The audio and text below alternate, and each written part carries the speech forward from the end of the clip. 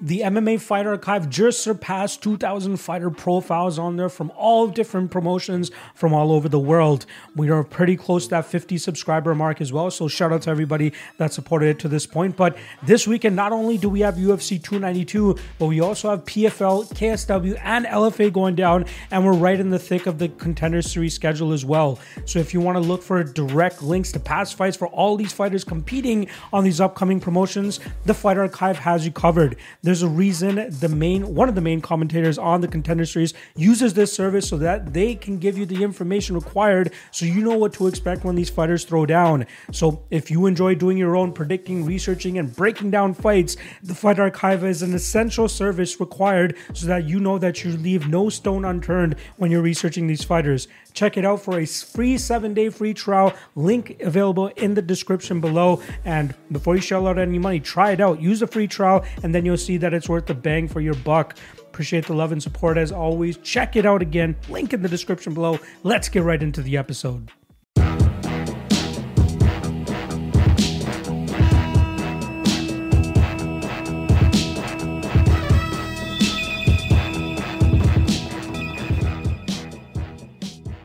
Welcome to another episode of the MMA Lockcast. I'm your host, Manpreet, aka MMA Lock of the Night, and your boy on social media at MMALOTN. This week, we're going over UFC 292, headlined by Aljamain Sterling and Sean O'Malley for the bantamweight title. And then in the co-main event, we got the strawweight title on the line between Weili Zhang and Amanda Lemos. We got a bunch of other fun fights sprinkled out throughout the card, not to mention the tough finale, which goes down on the prelims. So we got a ton of action to get through for you guys. I want to quickly shout out everybody that's continued to support your boy over the last 2 weeks. During my battle with COVID, it was really shitty, but I finally got the bells and whistles back about me. But one of the good things that I found out about that time is it seems like you guys really appreciate the abbreviated version of the breakdowns, not really going super in depth with these breakdowns, but glossing over the things that I feel are important for every matchup rather than breaking down the nitty gritty of every single thing so that we get it done in a solid amount of time and not have you guys sitting here and listen to the podcast for a full hour. So I'm going to be abbreviating a lot of these breakdowns for you guys. If you want the even more in-depth version of the breakdowns, you'll be able to find that on the Patreon. Not just that, obviously that will be in written form, but also breakdowns for regional MMA promotions as well, such as LFA, which goes down this weekend, as well as PFL, which goes down this weekend. So I won't be doing any videos or anything for that. That is strictly for the Patreon members. Check the link in the description below if you want to get in on the Patreon and see what I'm thinking for the LFA and PFL cards this weekend. Quickly, let's go over a quick recap of last weekend. For the Lock of the Night prediction, we go 2-0. We go 1-0, or sorry, we hit Blackshear for the UFC, but we also hit Moldovsky for Bellator as well. So we go 2-0 last week on Lock of the Night predictions. That raises our record now to 66-21 on the year for a 76% hit rate on Lock of the Night predictions. That's not just UFC, that's every promotion that I cover and break down for you guys on the on my YouTube channel as well as my Patreon page as well. Dog of the Night on a little bit of a slump right now. We missed on Juliana Miller and Jarrell Hodge last week. That drops our record down to 36-51 for a 44% hit rate. I could be off on that number. I think I had to update that, but it's 36-51. Not a good look. Got to get back on the right side of that. Again, LFA and PFL breakdowns are strictly going to be on the Patreon. Make sure you check that out. And also, quick shout out to Godzilla Wins for giving your boy a platform to release written breakdowns to the public. On Wednesdays, we release the main event breakdowns, and then on Thursdays, we do the 3 best moneyline bets that you can find on the Godzilla Wins page. Link in the description below will be there for you guys once the content gets released again on Wednesday and Thursday, respectively. All right, let's not waste any more time. Let's get right into the breakdowns. We're going to do all this through one sit-through. I'm going to have to do a quick re-up and fixing of the camera halfway through this, but for the most part, we're just going to sit through this and get through it, and you guys can enjoy the new fancy logos that we got the new fancy graphics that we have for the podcast as well. All right, first fight of the night. We're going to be talking about Karine Silva going up against Marina Moroz in a flyweight bout. Now, this is actually a rematch of a fight that took place over 9 years ago on the regional scene where Marina Moroz was able to get an armbar victory over Karine Silva. That was the fight that vaulted Moroz into the UFC, where she ended up pulling off the upset in her debut against Joanne Wood by armbarring her as well. But it seemed their first fight was pretty much taking place in the grappling realm. We saw Karine Silva take down Moroz almost immediately, but Moroz was very active in terms of looking for a submission off her back, and she eventually latched onto the armbar and took it on home with her. Karine Silva is now a brown belt in BJJ, and we know that she's working on that, considering the vast majority of her wins at this point have come via submission. 19 of her 20 professional MMA fights have finished inside the distance. The lone that went to the distance was the fight that she ended up losing against LFA standout Dione Barbosa. But Karine Silva is very active, looking for submissions, especially when she gets fights to the ground. Her striking leaves a little bit to be desired because she just pot shots, using it as rangefinders to eventually get fights to the ground. And then from there, she immediately attacks the neck, which is, in her hope, opening up position or transitions for her to get into better dominant positions, or even opening up submission opportunities for herself. Marina Moroz is going to be the better striker in this fight, without a doubt. Even though she had her 2-fight or 3-fight winning streak snapped last time around by Jennifer Maia, she was starting to come out late in that matchup, and she was starting to get into a groove in terms of striking from distance. She has fallen in love with the grapple-heavy approach during that winning streak she was on, but for some reason she didn't shoot any takedowns in this last matchup. I'm expecting her to use her defensive grappling once again in this matchup to throw up submissions, look for reversals and get-ups, and then really touch up Silva on the feet. I expect this to be a little bit close early, but as we start to get down the stretch, I expect Moroz's striking to prevail here, and I think she ends up winning this fight by decision. I do believe she'll be the better technical striker, like I said, and she'll be able to get off better shots from distance, making it look better for the judges and nullifying the control time that Karine Silva will likely get here. So let's start off the card with an underdog and Moroz by decision. Next up, we got, what's this next one here? We got Andrea Lee going up against Natalia Silva for a flyweight matchup. Very intriguing matchup here, as Andrea Lee is looking to buck a 2-fight losing streak that she's currently on. Say what you want about the decision victory or loss that she had last time around. Excuse me, COVID still popping up a little bit. The decision loss that she had to Macy Barber last time around. That fight, she got a couple takedowns, but she really didn't do much with it, as Barber was the one landing the more damaging shots throughout that matchup. Andrea Lee is one of the more inconsistent fighters on the UFC roster, as she can look like a world beater and number one contender in fights like she had against Cynthia Calvillo, and then she can lay a complete goose egg like she did against Viviane Araújo. She's a very solid striker who throws in combinations and likes to get work done from distance, but she doesn't have a bad submission game as well if she looks to take fights to the ground. To me, she just doesn't seem like she has what it takes to get over that hump. She has a 5-5 record in the UFC, and she was a very highly touted prospect coming into the UFC. Safe to say she's kind of busted more often than not. On the flip side for Natalia Silva, she's riding I believe it's a 9-fight winning streak or a 7-fight winning streak. 3 of those wins coming inside the UFC. She's looked unstoppable. She's done a great job in terms of using her lateral movement to utilize her striking from distance, and she does a great job in terms of planting and throwing often enough so that the optics of her moving backwards for the majority of the fight does not look that bad. She dealt with a little bit of adversity against Teresa Bleda, where Bleda was able to take her to the ground and grind her out from that top position. However, it got harder for Bleda to secure that top position in the second round and third round, which allowed Silva to pretty much have target practice against Bleda and eventually knocking her out in the third round of that fight. Last time around against Victoria Leonardo, she was a massive favorite, and she did exactly what a massive favorite was able to do when she was able to finish her off within 3 minutes of that fight. I lean Silva on this fight, and I'm not too high on the chalky price tag that she's at, considering that Andrea Lee has the experience advantage here, and if she looks to take a grapple-heavy approach, she could have some success. However, I feel like Silva's movement, striking, and accuracy is going to end up being too much for Lee. She'll be able to land the more significant strikes from distance, and that will allow her to land severe damage and make it look good enough for the judges for her to eventually get her hand raised by decision in this matchup. But again, the line a little bit too wide. I would rather hone in on that Natalia Silva by decision line more than her actual money line. Next up, We're going to be talking about a middleweight matchup between Andre Petroski and Gerald Meerschaert. Obviously, you got Petroski as the heavy favorite in this fight. He's currently riding a 4-fight winning streak, and that includes his UFC debut, where he continues to prove people wrong about the cardio issue narrative that a lot of people like to run with. Obviously, Aaron Jeffrey was able to finish him on the regional scene due to a cardio dump, and Brian Battle was able to do the same thing against Petroski due to the cardio dump that he had. However, he starts off his UFC career with back-to-back third-round finishes, and then in his last matchup managed to look stronger as the fight went on against Wellington Turman, and he got his hand raised by decision that night.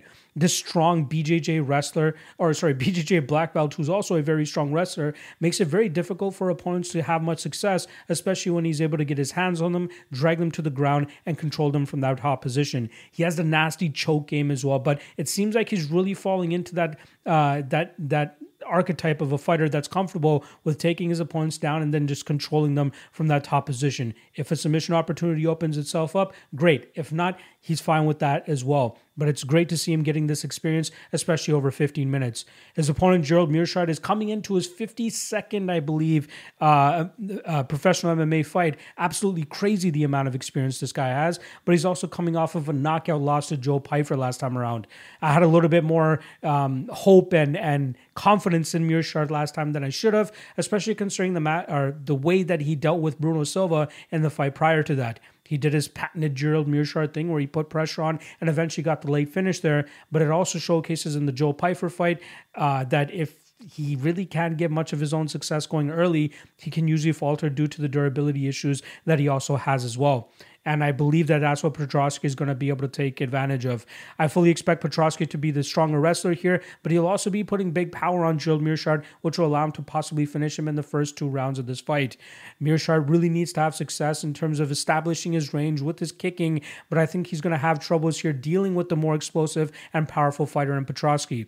I'm not big on the Petroski money line because I think it's a little bit wide, but what I do like, roughly around the same price, is the fight doesn't go to decision. I'm expecting violence no matter who ends up winning this fight, whether if it's Meerschaert late or even Petroski early, but I'm going to lean with the latter here and say that Petroski gets this done by the second round. Next up, we got a lightweight matchup, and this is the final of the Ultimate Fighter. I believe it's for the lightweight division. They obviously have another one, I believe, which is in the bantamweight division, but we're not going to find out what the final matchup is until tomorrow. So probably later this week, I will release a single breakdown video of what the finale will end up being, whether it's Brad Katona. I can't recall who the other 2 guys are, but it's Brad Katona against one of the other 2 guys.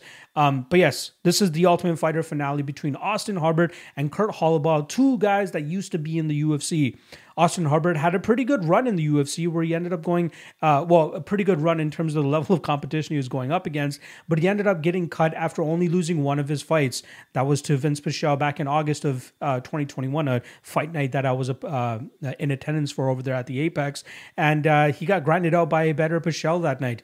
But since then, we've seen Austin Hubbard pick up 2 big victories on the regional scene, including picking up a regional title as well, but also on the Ultimate Fighter, he showed us the wrinkles in his game, which he's added since getting cut from the UFC initially. And that's not just striking, but also going out there and mixing in some takedowns and doing some good work from that top position. His wrestling comes effortlessly for him, especially with how smoothly he strikes and how much of a thud that he lands with his kicks, which is where he got his nickname from.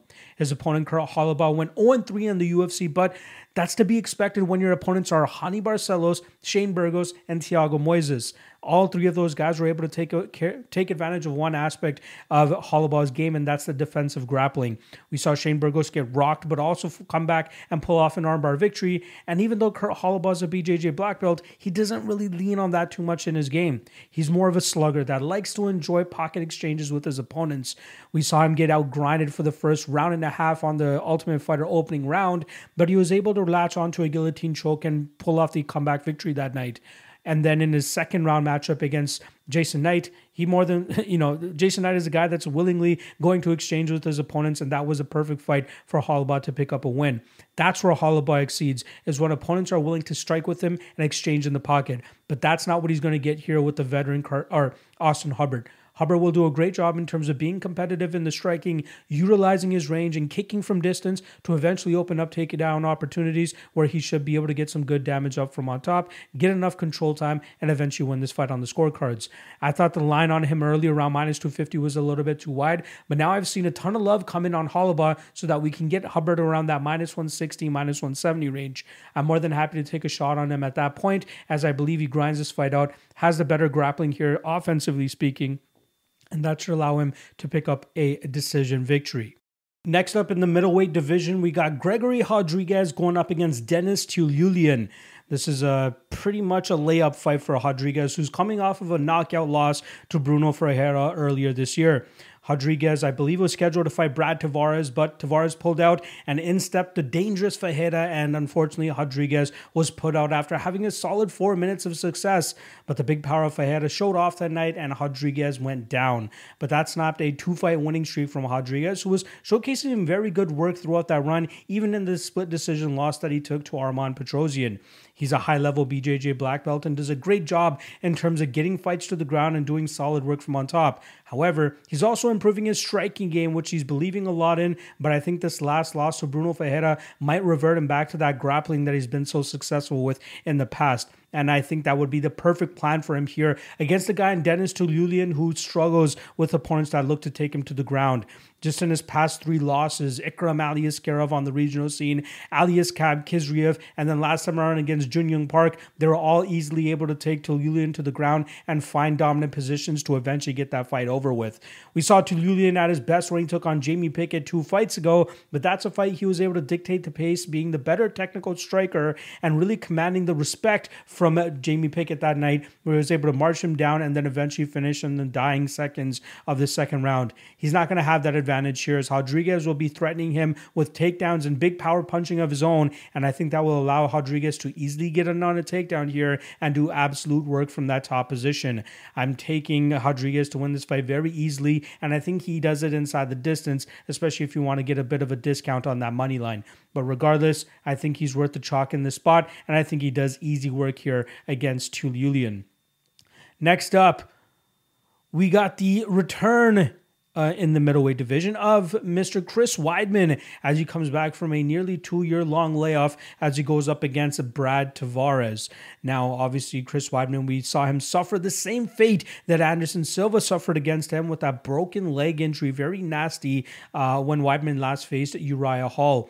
We saw Weidman come back earlier this year in a grappling matchup just to ensure that he was ready to go and 100% ready to return to competition. And he looked decently doing it, even though he ended up taking a loss. Now he's been training between his own gym at Law MMA in Long Island, as well as the gym down with Wonderboy Thompson, where he currently resides as permanent residence. But Chris Weidman, we know what he is at his best. He is a guy that looks to take opponents to the ground and do solid work from on top.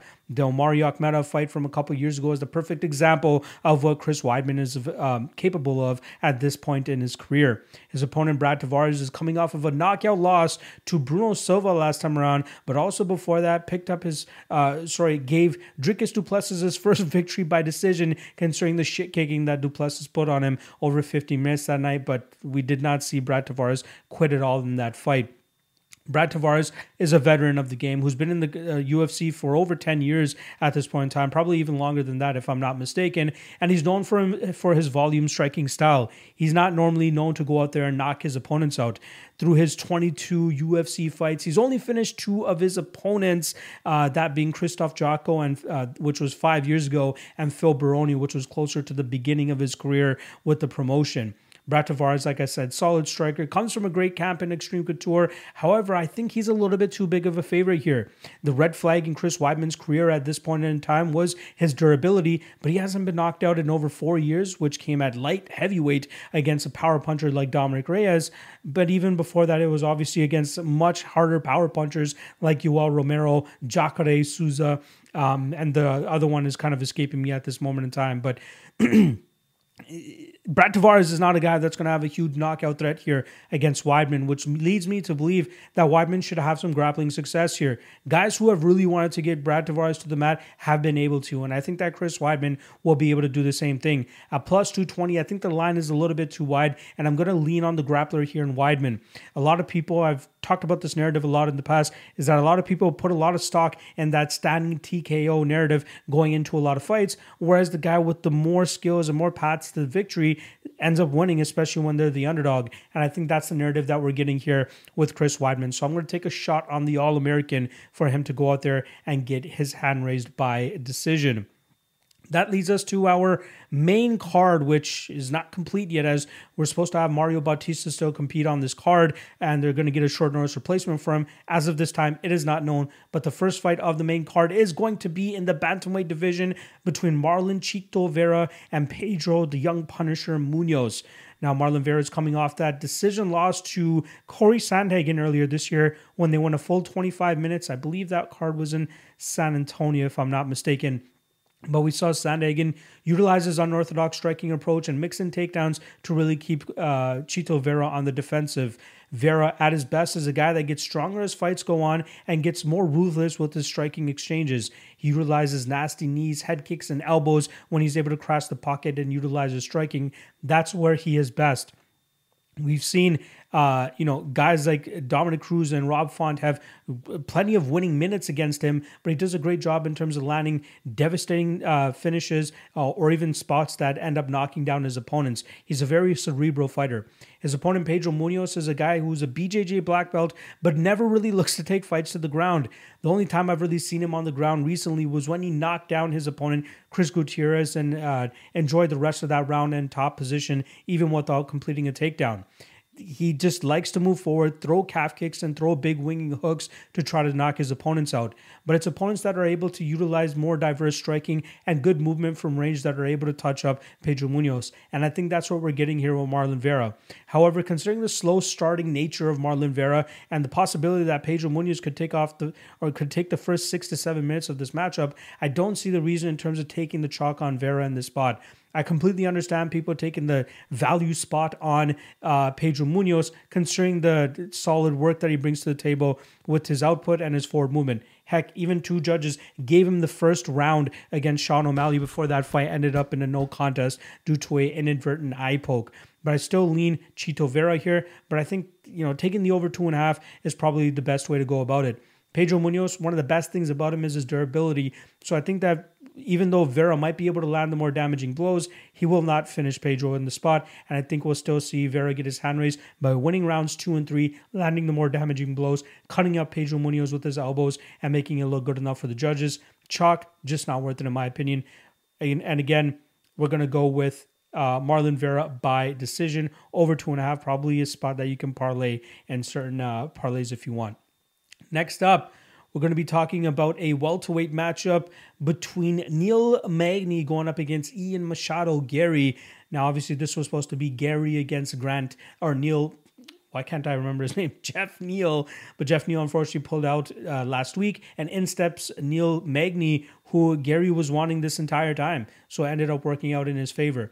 Magny is one of my favorite veterans in the UFC because of his ability to go out there and defeat people that not a lot of people expect him to beat. Beating guys like Jeff Neal, Max Griffin, Daniel Rodriguez, and even Phil Rowe last time around showcases that he's still a stiff test for a lot of these guys looking to break through to the next level. However, he usually falters under 2 types of guys. Guys that are grapple heavy and very strong in the wrestling, like Shavkat Rakhmonov, Gilbert Burns, and Michael Chiesa, or guys that are significantly better than him in the technical striking aspects, like Santiago Ponzinibbio and Lorenz Larkin. And that's what I think we're getting here with Machado Gary. Even though he doesn't have as much experience as Neil Magny, I expect his sharper striking style to open up finishing opportunities for him over the 15-minute course of this matchup. I think that his sniping shots down the pipe and the way way that Magny has kind of reacted, not the best, to being hit by some of these better strikers, I think that's going to open up a finishing opportunity for Gary. Again, Magny can have some success in terms of tying Gary up against the cage and roughing him up, doing what Magny does best. But I think that Machado Gary has shown great ability to not settle for bad positions, working off the cage and consistently pivoting off while traversing the cage so he doesn't get caught in bad positions. That will allow him to land his strikes down the pipe, and that will eventually put Neil Magny away. I in no way am advocating taking minus 400 on Ian Machado Gary in the spot, but what I'm going to be looking to target is this KO prop around that even money line. I'd rather take a shot on that, because if he's going to look that minus 400, in my opinion, it's going to be with him getting his hand raised by finish in the spot. I don't think it comes by submission, but I think it comes by knockout. Give me Machado Gary by knockout. Next up, and this is the co-main event, women's flyweight title on the line. We got Weili Zhang looking to defend her title for the first time since regaining her title, going up against Amanda Lemos, who's currently on a 2-fight winning streak. Now, Weili Zhang, we obviously know what she's great at. She's a tank of a woman. She loves to crash forward with her big power strikes, but she's also including a grapple-heavy approach in her games now. She's very strong with her wrestling, especially when she's able to assert that top pressure and dominance against her opponents. She's a very hellacious striker as well, putting big power on her opponents, just as we saw with Joanna and Jacek, and then with the ground and pound that she was able to get off on Carla Esparza before latching onto that rear naked choke from the crucifix position. She's very difficult to deal with, and even at 34 years old, I still think she's in her prime. Even though she might be coming closer to the end of her prime, I think that she's still capable of going out there and having very strong performances. Her opponent this weekend, Amanda Lemos, is a different fighter when she came back from that long layoff that she had, from going from bantamweight, losing to Leslie Smith, to dropping down to strawweight and looking like an absolute killer. She was able to get finishes over Marina Rodriguez last time around and Michelle Waterson-Gomez the fight before that. But we know what she is. She's a power puncher that likes to hurt her opponents from distance, and she has a strong submission game as well when she's able to hurt her opponents, just like she did against Waterson-Gomez. But we know if we can kind of stall her out, wear on her, she'll start to slow down the later the fight goes, and that's where opponents will be able to take advantage of her. Jessica Andrade got her in a weird standing arm triangle choke, which is what was her path to victory that night.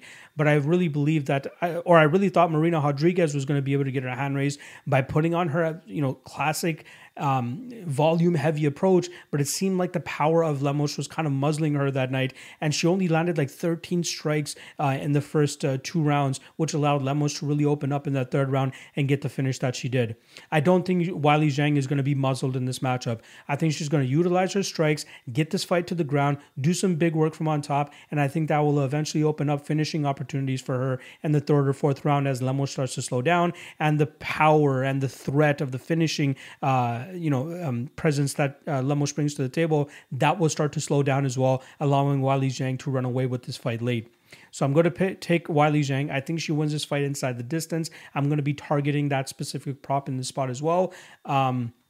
And even taking the under 3.5, under 4.5 is not a bad idea, as even if Lemos wins, it probably comes early in this matchup. But I think that Weili Zhang is too well-rounded for her in this spot, and I think that's going to translate to a finish for her late. Give me Weili Zhang to retain, and still by finish, let's call it round 4. And that brings us to our main event of the evening. That is for the bantamweight title, as Aljamain Sterling looks to defend his title for the 4th time as he goes up against Sugar Sean O'Malley, who's riding a solid winning streak now. I believe it's a 4-fight winning streak. In between that 4-fight winning streak is a no contest from Pedro Munoz, but he managed to bounce back in his last matchup with a split decision victory over Piotr Jan. That was a close fight where I thought Jan did enough in the first 2 rounds to get his hand raised, but the judges saw it the other way, and Sean O'Malley was able to get his hand raised. Sean O'Malley, we know what he's good at. He's a wizard at setting up traps in the striking realm, hurting his opponents from distance and putting them away. The flaw in his game has kind of been his takedown defense and his ability to work back to his feet, but I know he's a guy that's consistently working on that aspect of his game so that he can maximize his time in the striking realm and really hurt his opponents from distance. Aljamain Sterling is a guy that continuously gets disrespected, but I think the grapple-heavy approach that he's going to bring to the table here will allow him to stall out Sean O'Malley and take this home with a decision victory. Obviously, it's going to be harder and harder for Sterling to close the distance as Sean O'Malley is trying to evade the takedown takedowns and try to, set up traps so that he can hurt Aljamain Sterling on closing the distance. But I think that's going to get hard for him to do. Sterling does a good job in terms of traversing the cage, utilizing his range striking and range finding attacks so that he can eventually get in on a takedown, get the back of his opponent, and either lock up a submission or control them for the rest of the round, just as he's done against plenty of opponents in the past. What I'm going to be looking to target here is not the chalk on Sterling, but more so him to win by decision. He is possibly able to lock up a submission here against Sean O'Malley, but I think that O'Malley has done a good enough job in terms of improving those aspects of his game, and I don't think that Sterling is going to be working hard for a finish here. I think he knows that it's going to get harder for him to get this fight to the ground, and if he starts going hard for submissions or trying to finish O'Malley early, that's going to make it harder for him to do it later on in this matchup and make him susceptible to being knocked out, which means let's just take it easy in these grappling approaches, right? Just like he did against Petr Yan, just work the back, maybe threaten with the submission here and there, but don't put too much energy into it so that it can stay as best with his energy reserves over 25 minutes in case he needs that. And I think that's what's going to end up happening here. I'm a big O'Malley fan, and my heart wants him to win this matchup. My brain is like, hey, this is Sterling. We got to stop disrespecting him. He has a clear grappling advantage in this matchup. And seeing what he's been able to do against guys like Henry Cejudo and Petr Yan leads me to believe he should be able to do the same thing here against Sean O'Malley.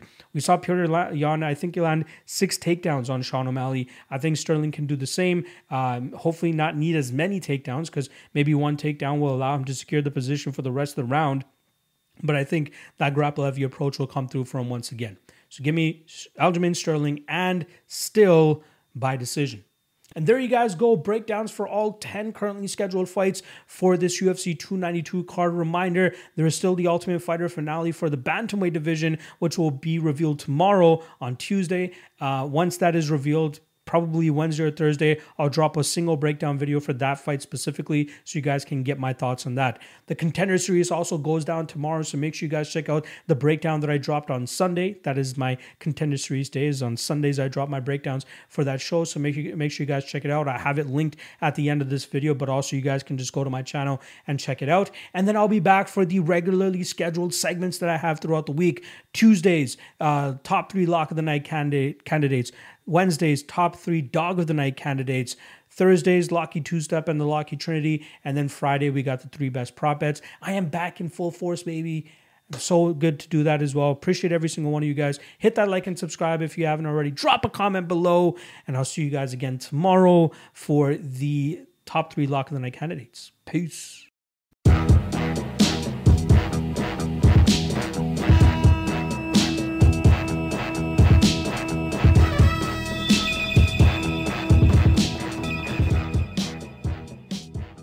Last thing.